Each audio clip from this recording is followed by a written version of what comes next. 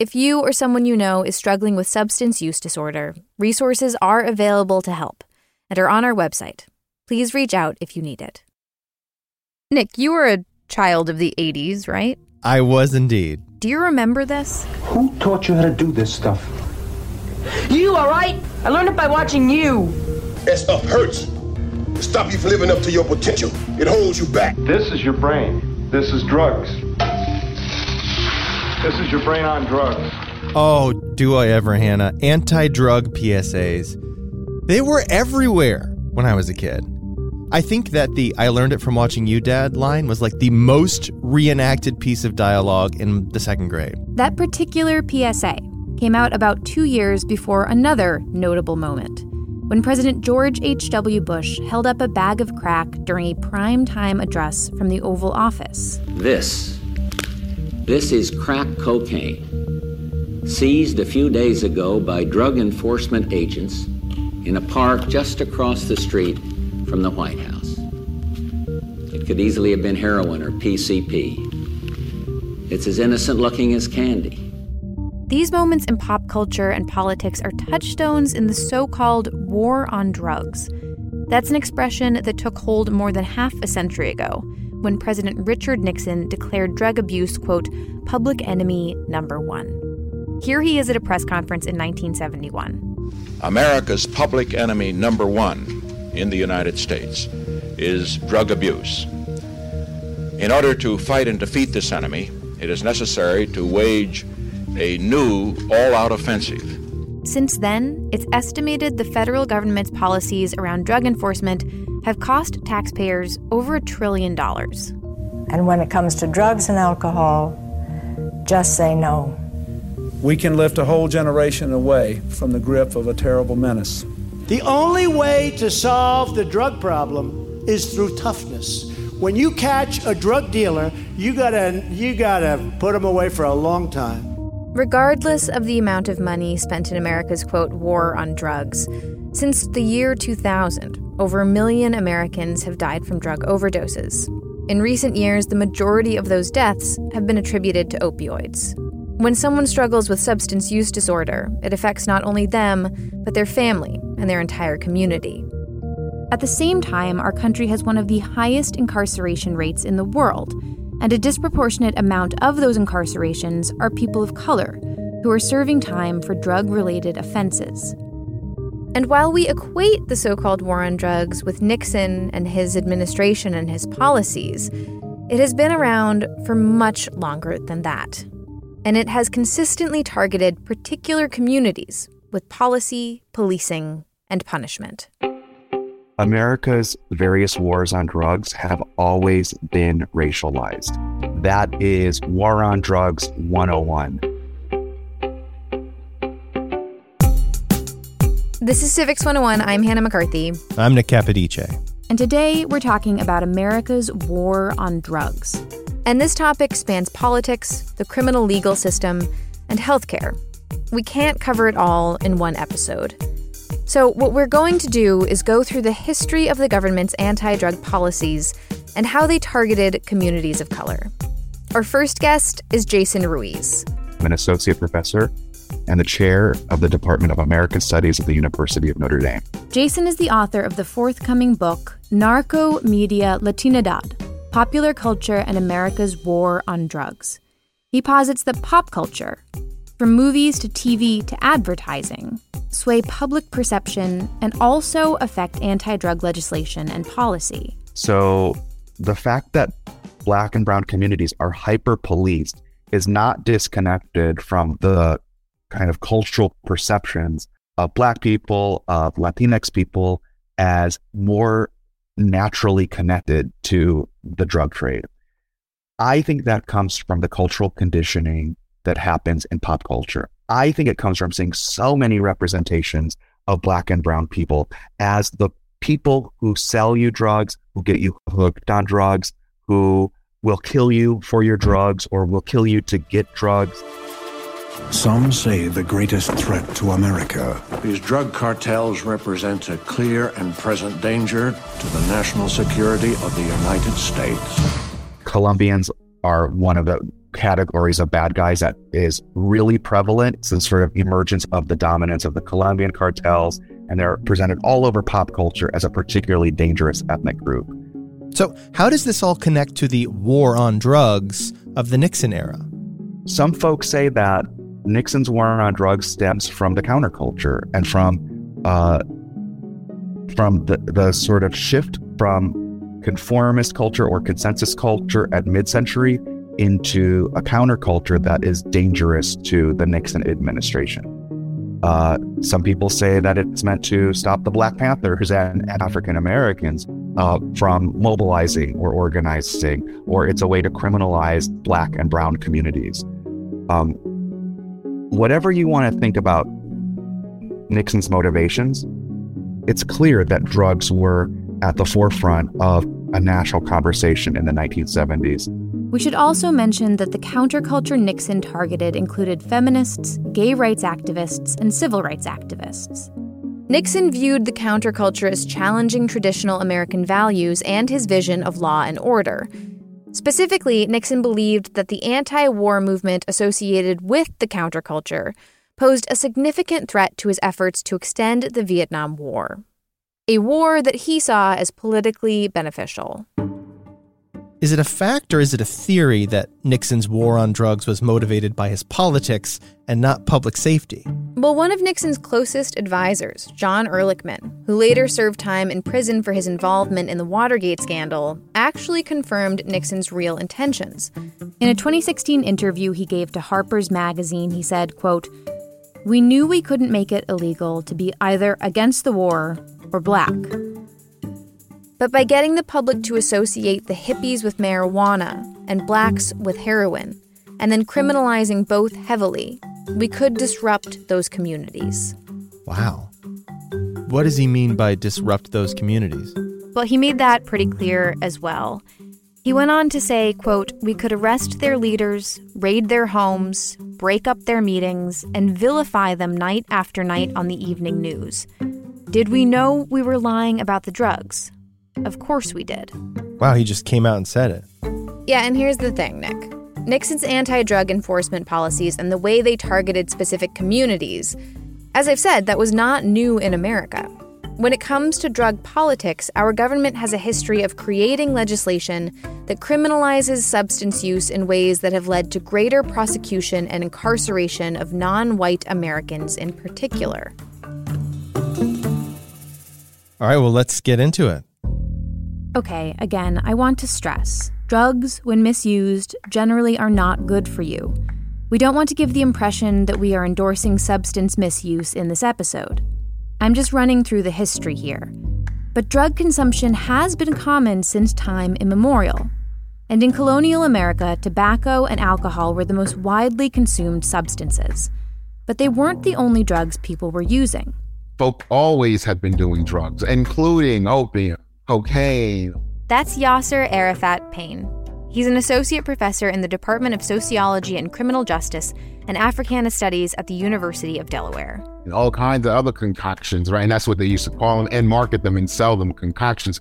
In fact, the biggest drug-using market, during the period of slavery and thereafter until it became legal at the federal level, were white women. So white people, were openly and freely using drugs in early America. They were. Morphine, an opioid, was everywhere. For example, the American government began giving morphine injections and opium pills to soldiers during the Civil War. Morphine was a new and effective painkiller at the time. And it was seen as a way to help soldiers cope with the pain of their injuries, including amputations. However, morphine is also addictive, and many soldiers became addicted to the drug after taking it for pain relief. This led to a major problem with addiction among veterans after the war. Doctors were handing it out for all kinds of aches and pains, including menstrual cramps. And when a person got addicted to it but could no longer get it from a doctor, they would seek similar drugs elsewhere. In some cities, that included smoking opium in places called opium dens. I have indeed heard of opium dens, but I don't know the history of them or why they were outlawed. Well, it wasn't out of concern for Civil War veterans or other people who had been prescribed opioids and had developed a dependence on them. The first drug statute in the United States was passed in San Francisco in 1875. It put prohibitions on opium dens, which in San Francisco had an outsized presence in Chinese neighborhoods, meaning that this policy specifically targeted Chinese immigrants, as well as the increasing number of white tourists who were visiting these dens. And the first federal anti-drug law, which passed in 1909, was also about opium. That one was called the Smoking Opium Exclusion Act. And we should note that this federal law was part of a decades-long pattern of political discrimination against Chinese immigrants during that time. Like, for example, the Chinese Exclusion Act of 1882, which largely froze Chinese immigration into the U.S. until about 1965. Jason Ruiz points out that Chinese immigrants were depicted as particularly dangerous. They were stereotyped as bringing opium, prostitution, and crime to America. And these depictions were amplified in pop culture.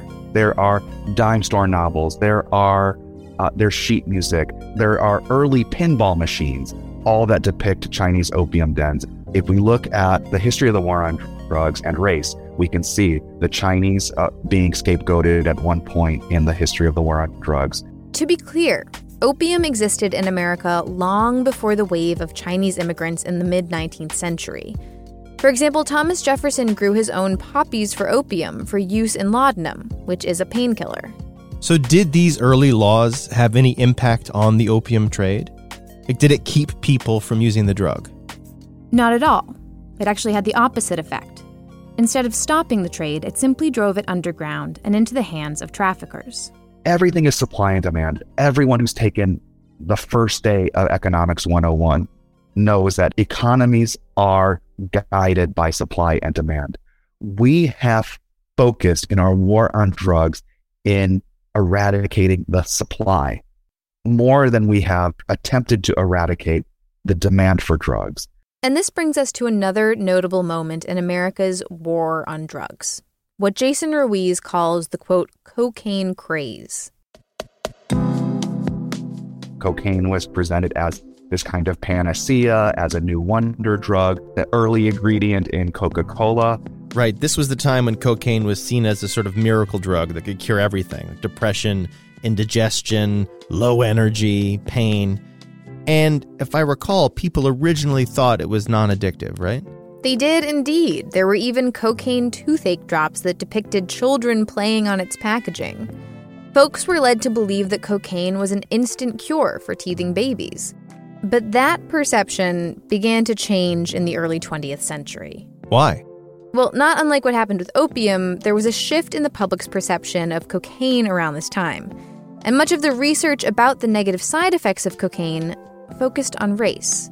Cocaine was considered a positive factor and a positive force in American society until the medical community, journalists, politicians started depicting African Americans as particularly susceptible to cocaine abuse, and cocaine is having a particularly dangerous effect on the Black body.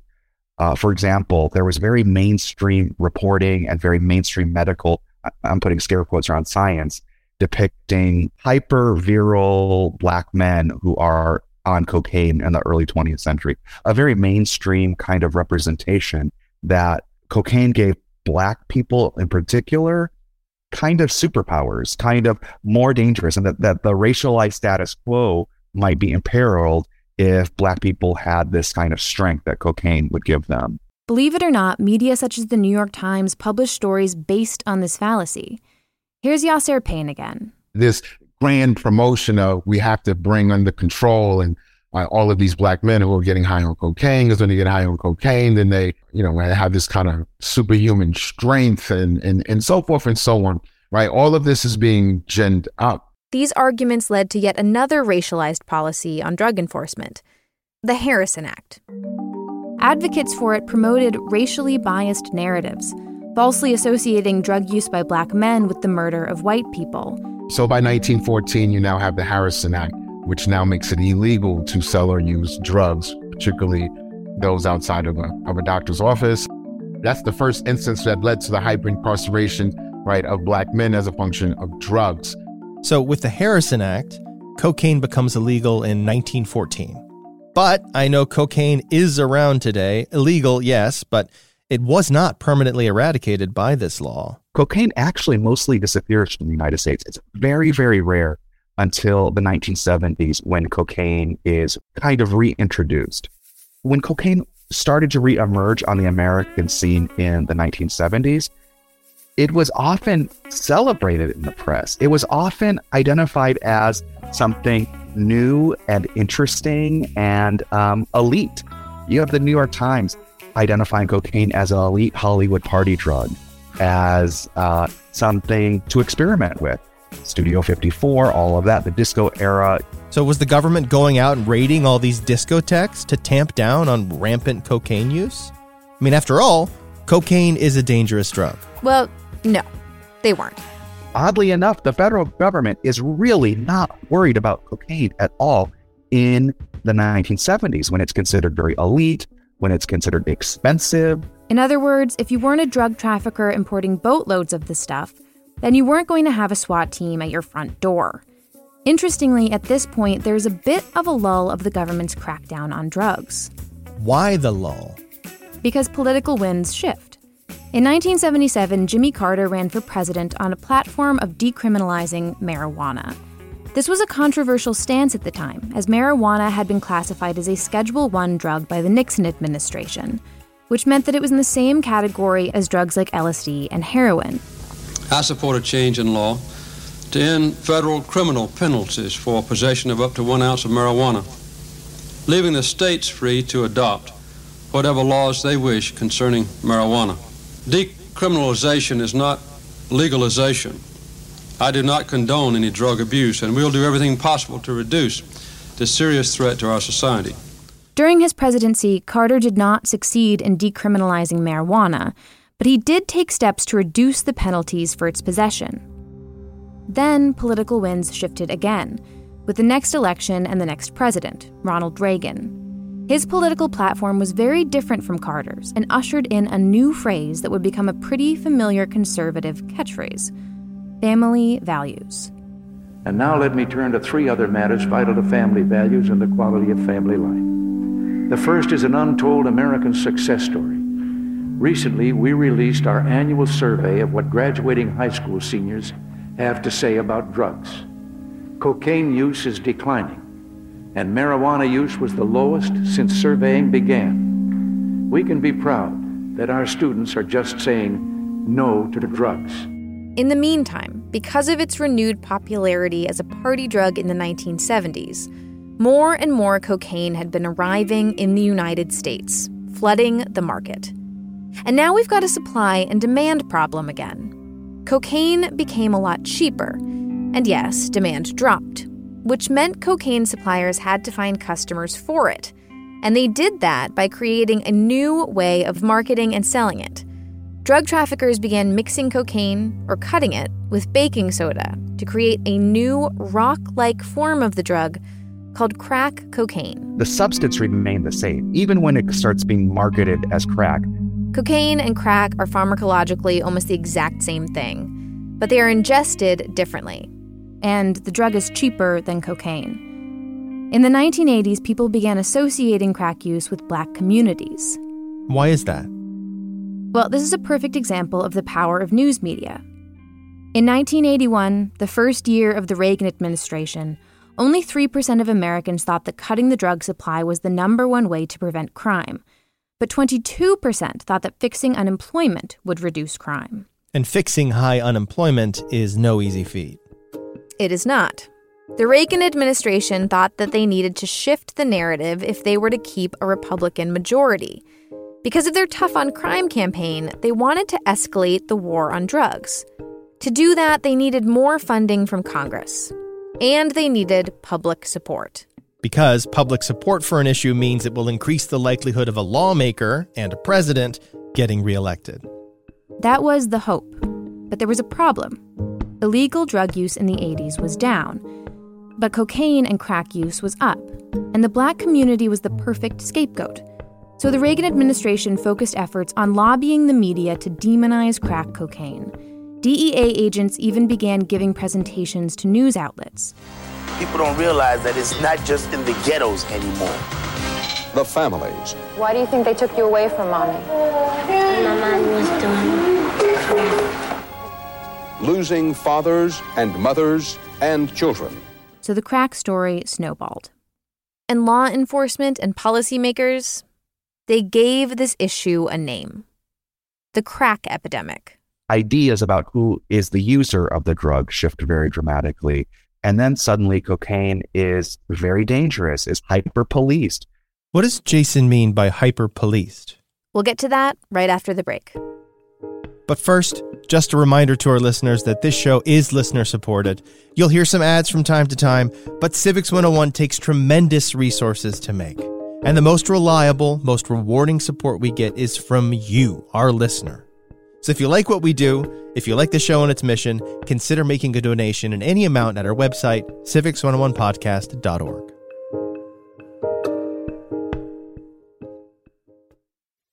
About a year ago, I was hiking in Zion National Park. I was climbing this really steep trail, hundreds of feet up. And then a little voice inside my head said, "Jump." Of course, I didn't. I'm terrified of heights. But the moment stuck with me. And when I got home, I started Googling around, and I learned that that little voice is a psychological phenomenon known as the call of the void. First off, what you're experiencing is super, super common, and it's where we're confronted with something that scares us, but there's also an impulse to just do it anyways. Jump. That's what I think our podcast, Outside In, is all about. We lean over the edge and jump into the stuff that makes us feel uncomfortable or curious or overjoyed by the weirdness of the natural world. Like, what's it like to decompose? All of the germs and bacteria is saying, okay, baby, we got to get rid of this person. Or what's better, eating vegan or eating local? I mean, the buffalo is definitely more expensive. It's like $15.61. From a climate perspective, it's not better and it might be worse. Or why the hell do we have lawns? Who the hell needs 5 acres of ornamental grass? This is the king of waste. I'm Nate Hedgie, host of Outside In. Outside In is where curiosity and the natural world collide. Sometimes it's serious, sometimes it's ridiculous. Like a honeycomb, it's just like clusters of holes? Yes, it clustered, the word cluster. But it's always a wild journey. Woo! Oh. Listen to Outside In wherever you get your podcasts. That's outside/in from New Hampshire Public Radio.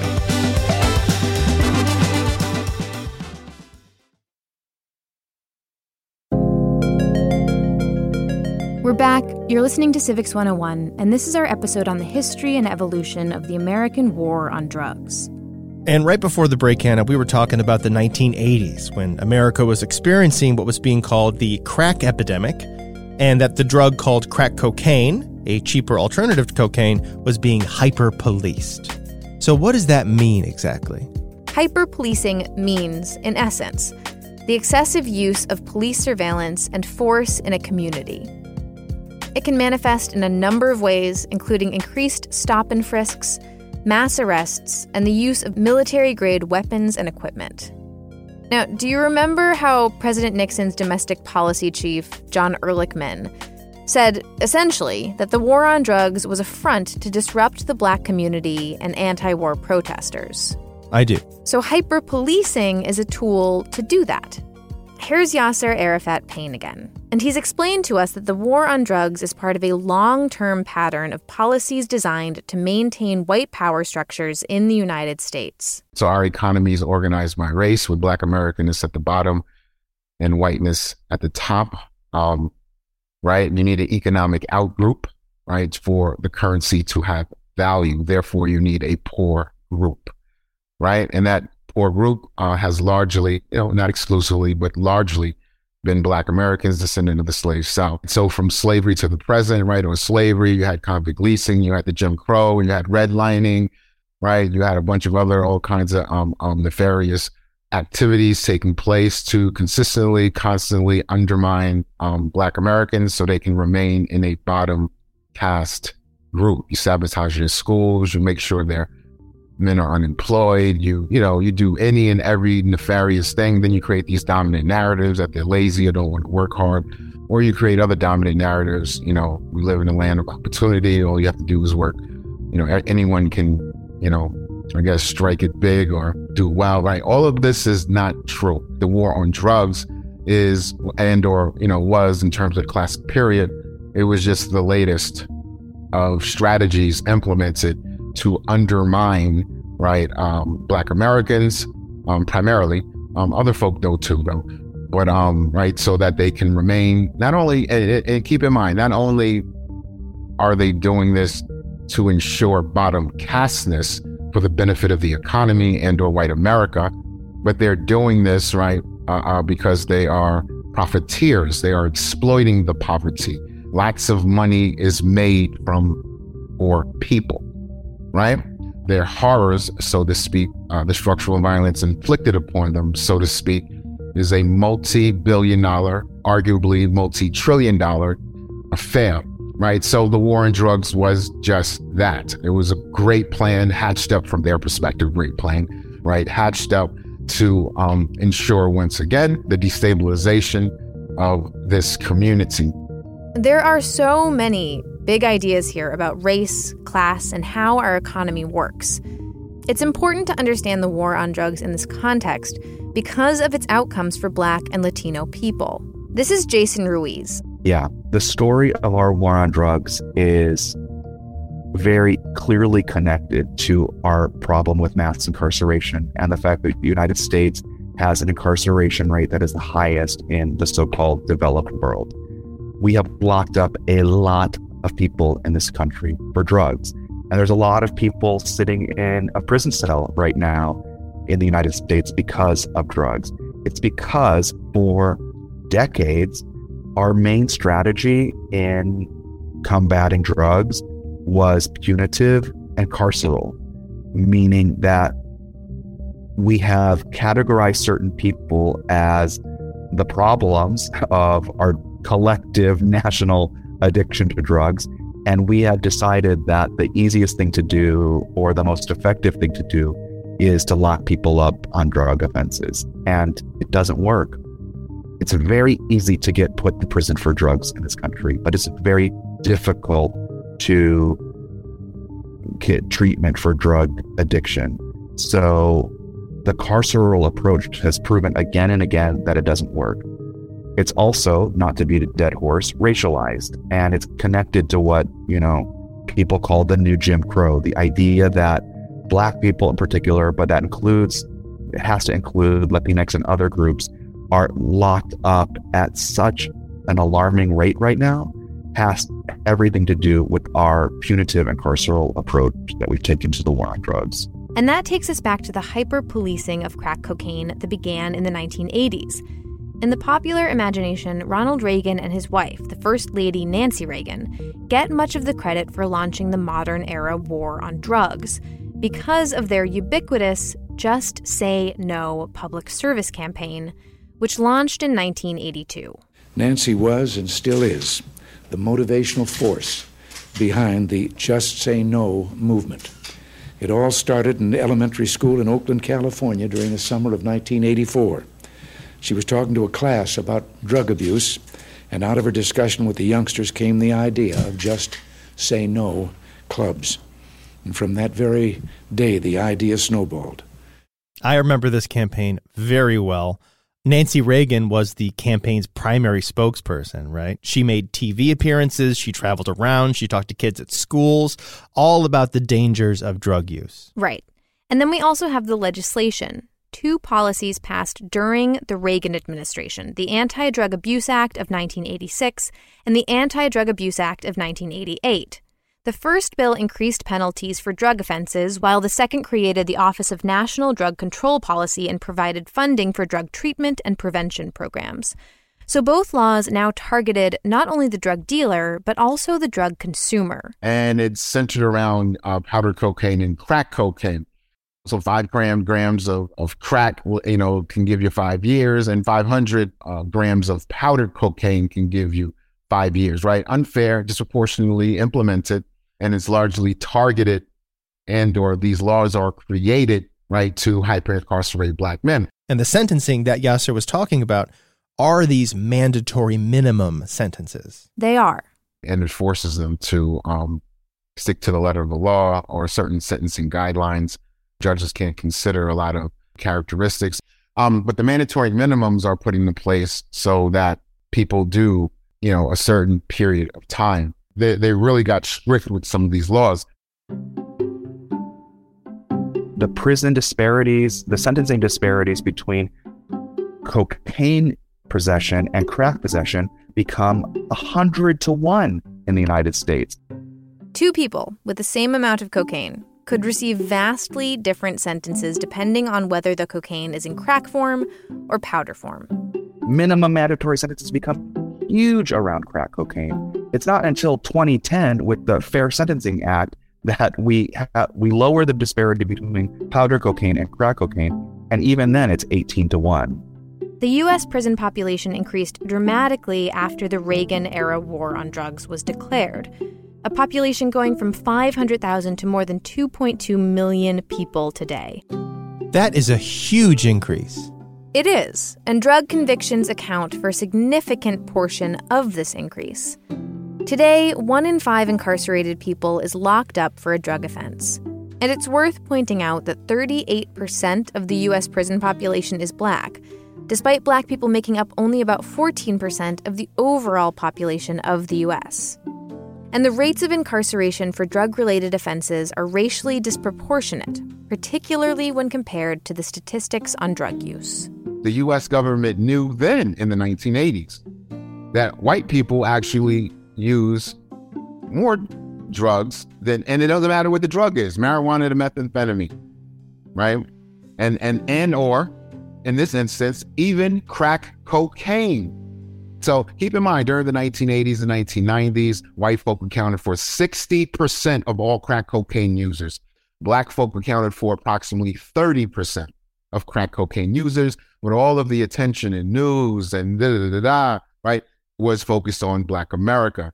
Now, you did have a crack cocaine, heroin, drug epidemic in poor, large Black America, right? That was true. But the problem was even bigger in white America, right? And for the most part, white folks sell and use all drugs more than Black Americans. But the laws were differentially applied, and the narrative was, I would say, deceptively discussed on media. One of the things I'm wondering about, Hannah, it's something we talked a little bit about earlier. The flood of drugs like cocaine into the United States, that's the supply part of the equation, right? And as we heard earlier, while the government could do so much more on the demand side, creating policies around substance use, there is frequently action when it comes to the supply side. So how has the U.S. dealt with these places where the drugs are coming from in the first place? The case of Colombia is really a good example of the fact that our war on drugs has spilled over into international politics and has given us an excuse to intervene in countries that are already politically very fragile. For example, Colombia has been going through a civil war, arguably for, more than 60 years. The arguable part is arguable whether or not the nation's still engaged in a civil war. But the U.S. has invested billions of dollars into militarizing the eradication of coca fields in Colombia. That is an indisputable fact of U.S. history from the 1990s to the present. It's because our war on drugs has focused on interdiction and crop eradication over treatment. That, to me, is one of the biggest scandals and stories of the war on drugs, is that it's very hard for the average American to get free or very cheap drug treatment. But we've invested billions, trillions of dollars in eradicating crops in worldwide, especially and including in Colombia.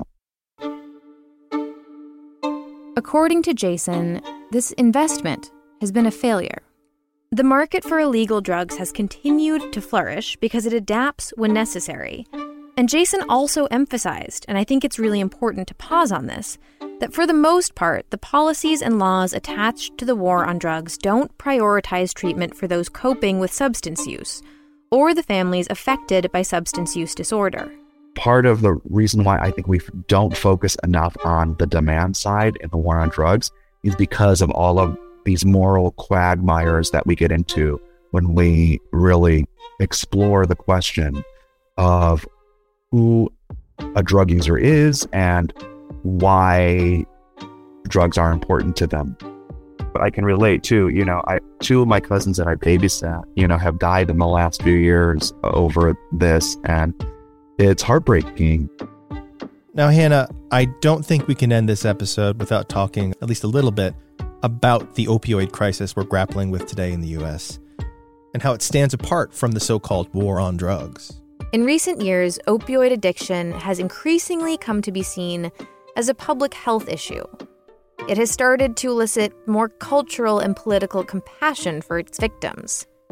States and communities have created drug courts and funding for treatment facilities. Police officers now carry life-saving overdose medications. And substance use disorder is now widely recognized as a disease. There's plenty of research that shows this disparity in the way that the opioid crisis has been treated is because opioids are perceived to have affected mostly white people. Yeah, and if we just think about the names, like the crack epidemic versus the opioid crisis, as it's called by some, one is a thing that is happening to us and we have to control, and the other is a thing where we have to jump in and help. There is a significant difference between the rhetoric and enforcement around crack cocaine and opioids.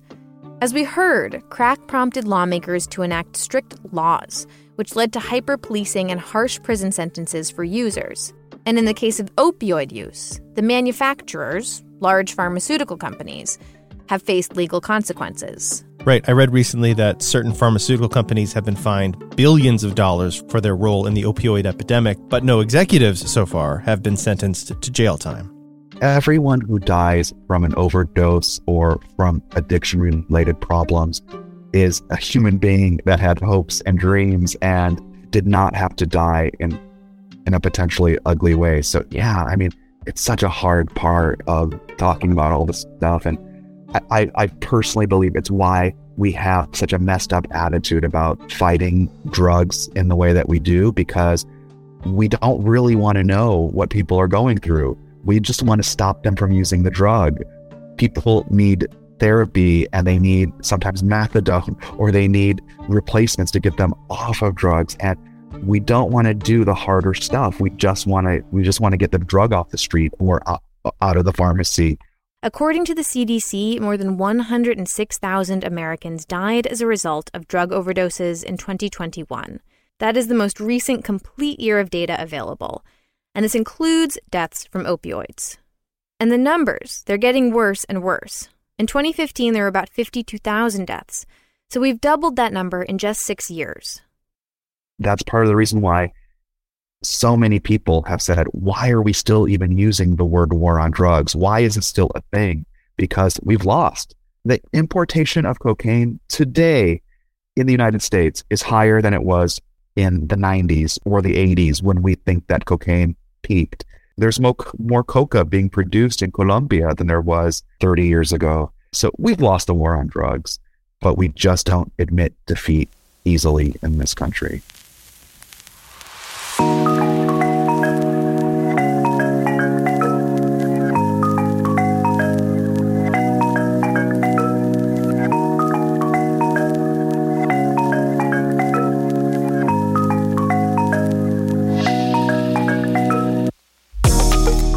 This episode of Civics 101 was produced by Jackie Fulton with help from Christina Phillips, me, Hannah McCarthy, and Nick Capodice.